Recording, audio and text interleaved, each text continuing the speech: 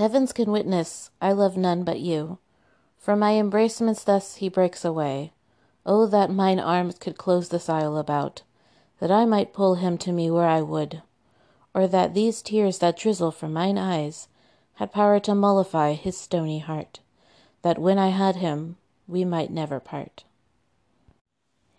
Thank you for tuning into this episode of Finding History. I'm your host, Victoria, and that was a line from Christopher Marlowe's play, Edward II.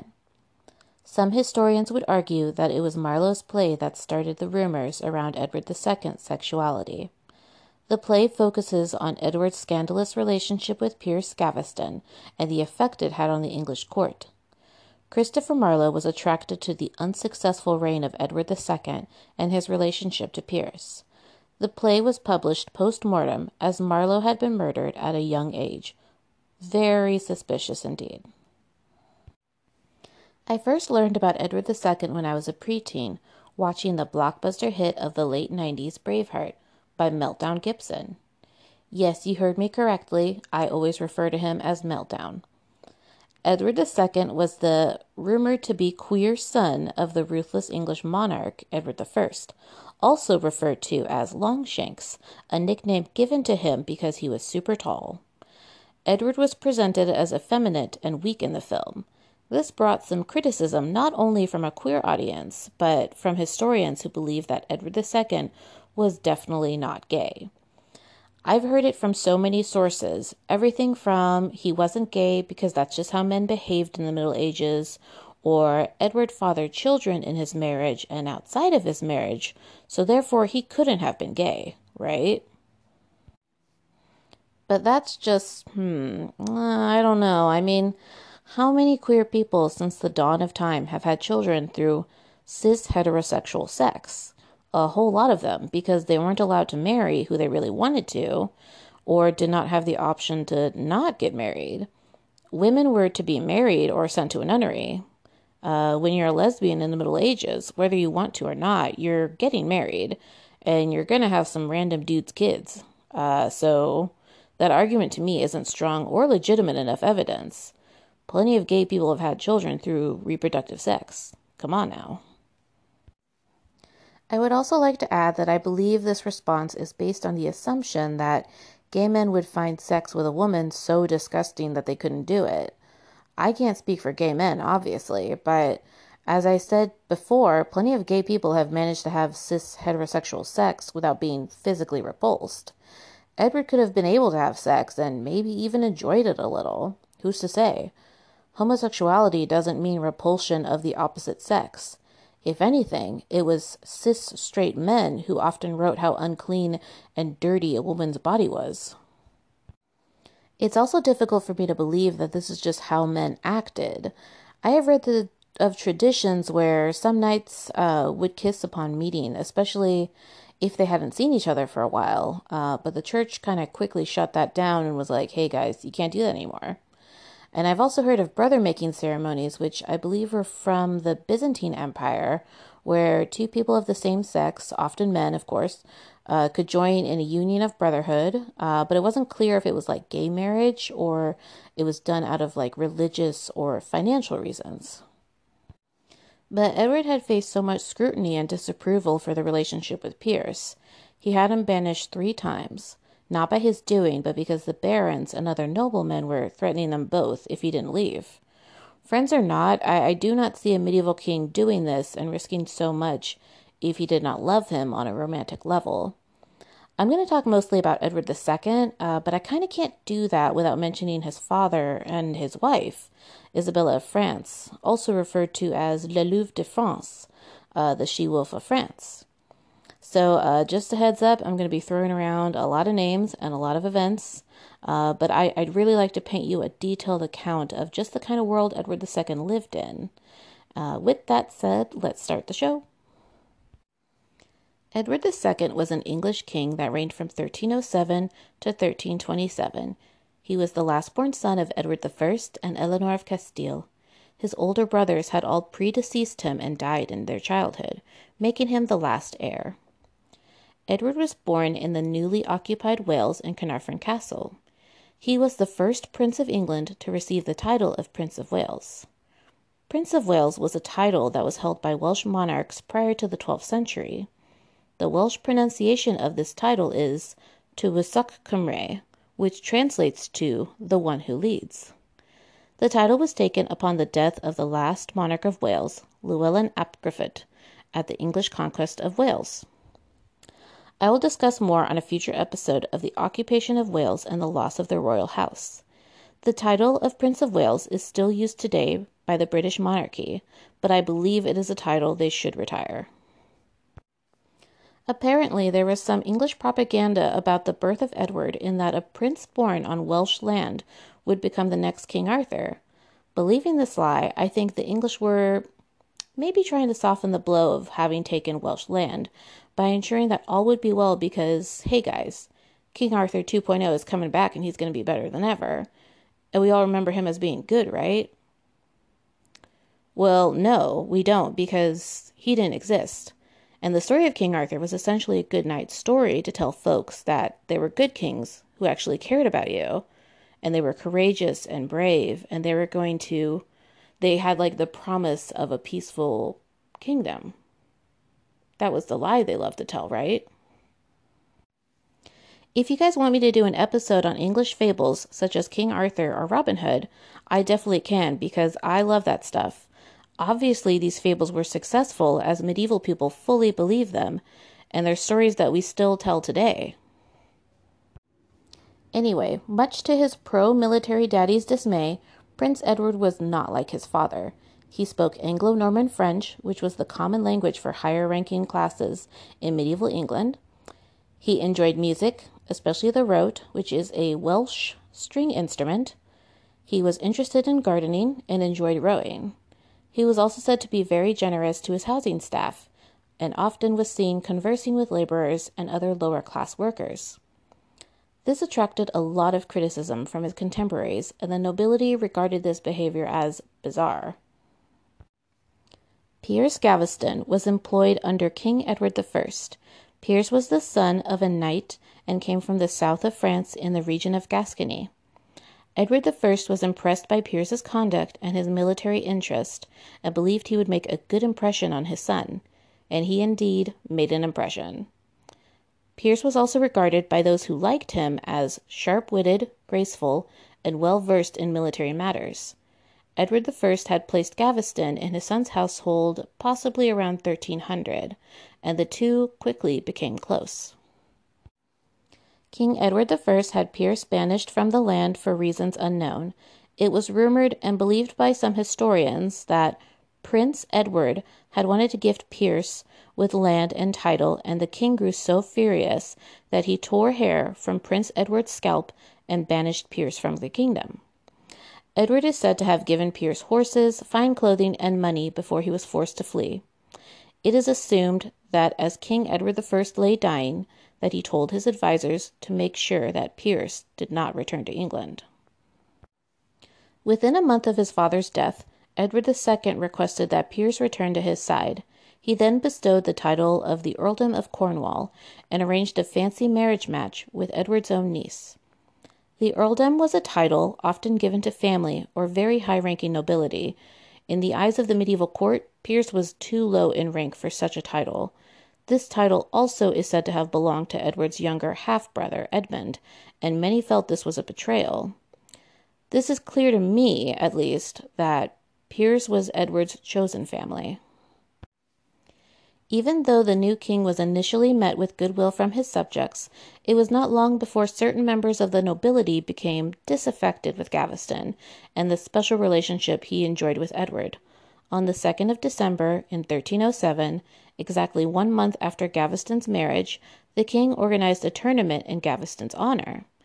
It was said that Gaveston was displaying such arrogance at the tournament that the nobility began to openly resent his presence. When Edward II went to France to meet his new bride in person, he left Piers as regent of the kingdom. This was pretty unheard of. This responsibility was only given to close family of the king. Also, in times where the king left the land, sometimes their spouse would act as a regent while they were away. Could Edward have been alluding to the fact that Piers was more than a friend? That he was maybe his partner of choice? There are no detailed accounts of how Piers managed the kingdom, only that the nobility regarded him as arrogant and totally mean to them. Upon Edward's return from France with his new bride Isabella, Edward lavished Piers with attention. Piers sat by Edward's side with Isabella on the other side during the coronation feast. Edward had dressed Piers in purple, the color of royalty. Purple fabric was difficult to produce and therefore had high value. Only royal families could afford such decadence. Edward did not speak to his new bride at the feast, and even went as far as putting a wedding ring on Piers's finger. This enraged the nobility, who were already just fed up, and they demanded Piers be banished immediately. Edward initially resisted, but had to give in to the demand once it became clear that the barons had the support of King Philip IV of France, who was offended by Edward's treatment of his daughter. No doubt this was the beginning of Isabella's resentment of Edward that would lead down his own path of destruction. Gaveston's second exile was imminent. The barons claimed they would not act on anything else until Gaveston was banished. Edward resisted, but eventually gave in, as he was very close to excommunication by the Archbishop of Canterbury. His wife Isabella also pushed for the banishment. I'd also like to add that Edward's stepmother, Margaret, provided £40,000 to the barons to push for Piers's banishment. Now, why would so many people not only be pushing for exile, but also heavily fund this exile of Piers if he was not a friend? Why would they push so hard if he was indeed just a friend? Edward had sent Piers to Ireland at his choosing. Initially, Piers was to be sent to Aquitaine in France, but this way he was able to make him Lord Lieutenant of Ireland upon his exile. Edward toyed with the idea of following his pro-military daddy's footsteps by attacking Scotland, but dismissed the idea and instead focused on bringing Gaveston back to the kingdom. He started negotiations with the current pope and King Philip IV of France, Isabella's father. Edward had offered to oppress the Knights Templar order in England if it meant Gaveston could return home to England unharmed. Edward was able to bring Piers home through distribution of patronage and concessions to political demands. Edward is said to have been waiting on the docks when Piers' boat arrived from Ireland. The second exile had resulted in Piers losing the title of Earl of Cornwall. Edward had given Piers cash to make up for this loss of title. However, it wasn't long until Edward gave him back his titles and even more money. It also didn't take long for Gaveston to start showing off in front of the nobility again, and resorted to creating nicknames for the nobles that despised him the most. Lancaster the Fiddler and Lincoln Burstbelly are the only two I feel comfortable saying. Piers is said to have exploited the king's gifts upon his servants and relatives, only adding fuel to the fire. The political climate became so hateful that many earls refused to attend Parliament if Piers would be present. This resulted in the barons presenting a list of grievances they wanted addressed by the king. Some of these grievances included what Edward's plans with Scotland were and another proposed exile of Piers. Now, briefly backpedaling back to Edward's father, Edward I, he had waged war with the Scots for many years. The Scots fought hard for Scottish independence under the guidance of William Wallace, whom Edward I had executed. Nevertheless, the fight for Scottish independence was still strong, but once Edward II had become king, he showed little interest in continuing the war with the Scots. This enraged the nobility as they had invested a lot of money in the Scottish war. I believe Edward had acted on impulse rather than strategy and led many failed battle attempts with the Scots to appease the nobility. This resulted in Robert the Bruce reclaiming a lot of stolen Scottish land from England. Now, any time a monarch lost a battle or lost land, he was immediately viewed as a weak monarch, at least in the eyes of the English court. In regards to Piers, he was sent into exile for a third time, and Edward was unable to fight it. His exile, though, only lasted for 2 months, and upon his return, Edward once again restored all his titles and land. Edward had declared that any judgment of Piers was considered unlawful. Royal and baronial parties now began to prepare for war. Piers and Edward bounced from castle to castle to escape attack. It's unclear to me at least in my research, but Edward and Piers had separated for a brief time, possibly in an effort to protect Edward from harm. Piers took refuge in a different castle. Once he did, though, he was quickly captured, but the barons had assured him that he would not be harmed. Well, one day, Piers had left his captors, possibly to meet with his wife or maybe Edward, we don't know. But upon doing so, a mob of nobles tracked Piers down and murdered him, dragging him into the forest, stabbing him, and then beheading him. Edward was enraged when he learned about the death of Piers. He is said to have vowed vengeance and grieved heavily. However, circumstances prevented him from taking immediate action with the executioners. The following years were marked by a constant power struggle between Edward and the barons. The matter was finally settled almost 10 years later when the baron responsible for the attack on Piers, Thomas Lancaster, also cousin of the king, was defeated in the Battle of Boroughbridge and was executed as a traitor.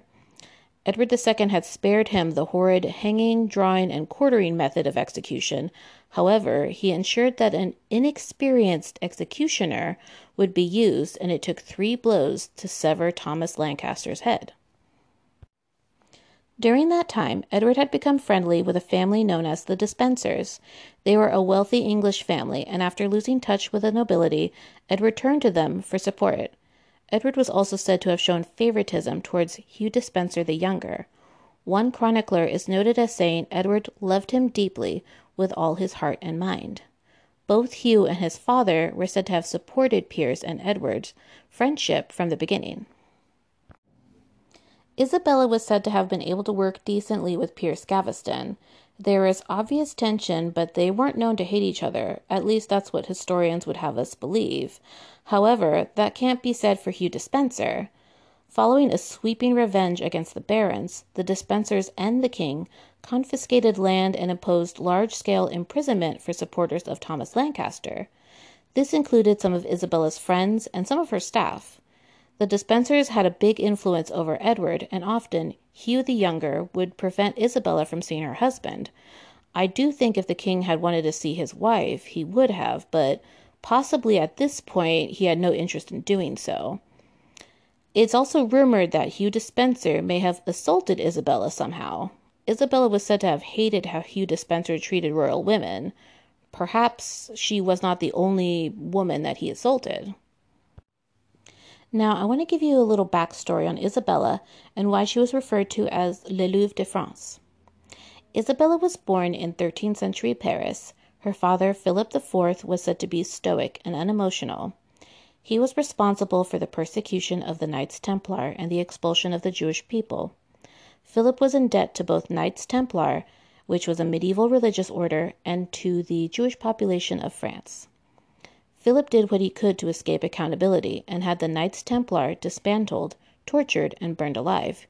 He even went as far as threatening the current pope if he stood in his way of persecuting the order. Philip followed Edward I's lead by expelling the Jewish population of his own country. Edward I had also incurred massive debt from all his military campaigns and later imposed a heavy tax. Many people were against the tax, and Edward turned the public's attention to the Jewish population, stating how many people were in debt because of them, and this fueled widespread anti-Semitism. Many Jewish people were killed and their properties were seized by the crown. What followed was an expulsion of the Jewish population from England that lasted about 300 years. Most Jewish people only took what they could carry, and anything left behind went to the crown. Maybe you're all wondering why I chose to disclose this info about both former kings. To understand the political climate at the time, I must discuss the actions of both kings. Their actions began a giant wave of anti-Semitism throughout Europe, with other monarchs imposing similar laws. This lack of accountability for French and English royals led to the violent oppression of Jewish people. It left a lasting impression on royal generations who followed. And as I stated earlier, Edward II was willing to punish the Knights Templar order to bring his favorite side-piece lover, Piers, back home. In 1313, Isabella traveled to Paris with her husband to garner further French support. Isabella had gifted her brothers and sisters-in-law with embellished purses. The French, of course, vowed to support them both, Isabella and her husband, against any opposing parties. Later that year, Isabella and Edward held a grand party in London, and to her surprise, she saw that two Norman knights carried the exact same purses she had gifted to her sisters-in-law. What followed would be known as l'affaire de la Tour de Nesle. Isabella concluded that the pair must have been having an illicit affair and ran to her evil French daddy to snitch on all of them. Le Tour de Nesle was an old guard tower in Paris next to the River Seine. Blanche and Margaret and the two knights were said to have partied and fornicated within the tower. Evil French daddy took it upon himself to place the knights under arrest and interrogate everyone and anyone. Now, why Isabella couldn't have just minded her own damn business is beyond me. Maybe she was bored, maybe she was upset that she was married to a gay man, or maybe, just maybe, she would rather saddle up her loyalty to the French patriarchy than to women seeking pleasure. What we do know is Isabella made a choice. She chose men before women, and time again she would make the same choice. Isabella's actions in the 14th century were to be repeated by powerful white women for centuries to come. By all accounts, the affairs did very much happen, but that's no excuse for what happened next. Both women, Blanche and Margaret, were imprisoned for life for the crime of adultery. They had their heads shaved and were kept underground. The two Norman knights, known as Philip and Walter, were subjected to brutal torture, dragged through the streets, and then beheaded. By some accounts, both men were flayed, Game of Thrones style. Jumping now to a few years later, Isabella has had enough of Edward's lack of military expertise and his male favorites. This is when she took it upon herself to take their child, another Edward, with her to France. She claimed she was returning to serve as a delegate, but what she was really doing was building an army. Isabella told the French that their son Edward would be Edward III and would usurp her husband. France shared a similar attitude to England when it came to women rulers. They didn't believe they were capable of ruling. Though Isabella had plans to use her child as a sort of puppet monarch while she called all the shots. She wore all black while in French company, claiming that though her husband was very much alive, she felt the marriage had died. Around this time, Isabella had also begun an affair with a man named Roger Mortimer, which really tells you something. Clearly, Isabella had no problem fucking someone that was not her husband, so I doubt she was offended by her former sister-in-laws getting it on with a couple of knights. She was risking quite a bit by having the affair, though, seeing as how France treated women who did commit adultery. She must have felt secure enough to be so bold. Again, I believe she just played into the patriarchy of her family for power, and that was her security. Isabella and Roger were said to have an instant attraction. He was an English exile, and they both enjoyed Arthurian legends and shared an absolute contempt for the English monarch. Upon her return to England, with her lover in tow and her mercenary army, she seized the country in a lightning campaign. When her army captured Hugh Despenser, he had tried to starve himself before his execution, knowing full well it was going to be bloody as fuck. She had him hung, drawn, and quartered, and was said to have feasted the entire duration of his execution. Both Isabella and Roger took control of the land and forced Edward II to abdicate the throne in favor of his child, Prince Edward. There was no established protocol for removing an English king. There were a series of allegations about the king's conduct, and due to London riots and political unrest, Parliament called for the abdication to proceed. It was argued that Edward's weak leadership and personal faults had led the kingdom into disaster and deemed him incompetent. After his abdication, Edward remained imprisoned. I have read a few different accounts of how he was treated while imprisoned. Some say he was neglected and even starved, while others claim he was well treated. One account I found claimed that Isabella brought him gifts while he was imprisoned, and this was proof that Isabella still loved Edward. I find this theory to be really ridiculous.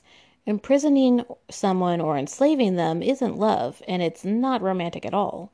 If Isabella did visit Edward, it wasn't out of love. Any gift or trinket he received from her was just her telling him not to forget who was really in charge here. Edward, however, was moved around quite a bit as plots rose to free him. He did not stay in prison for long.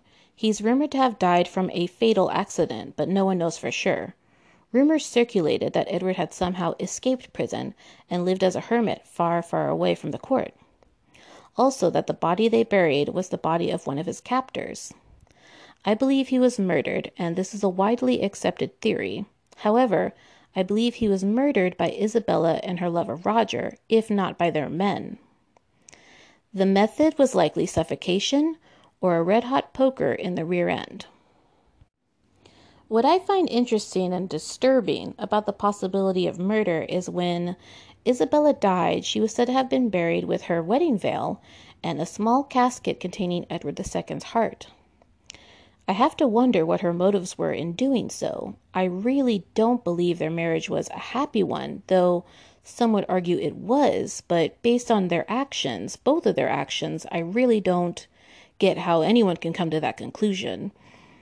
I cannot see that her intentions were heartfelt in doing this. Maybe she wore the veil as it was a symbol of her becoming Queen of England, and the path that followed.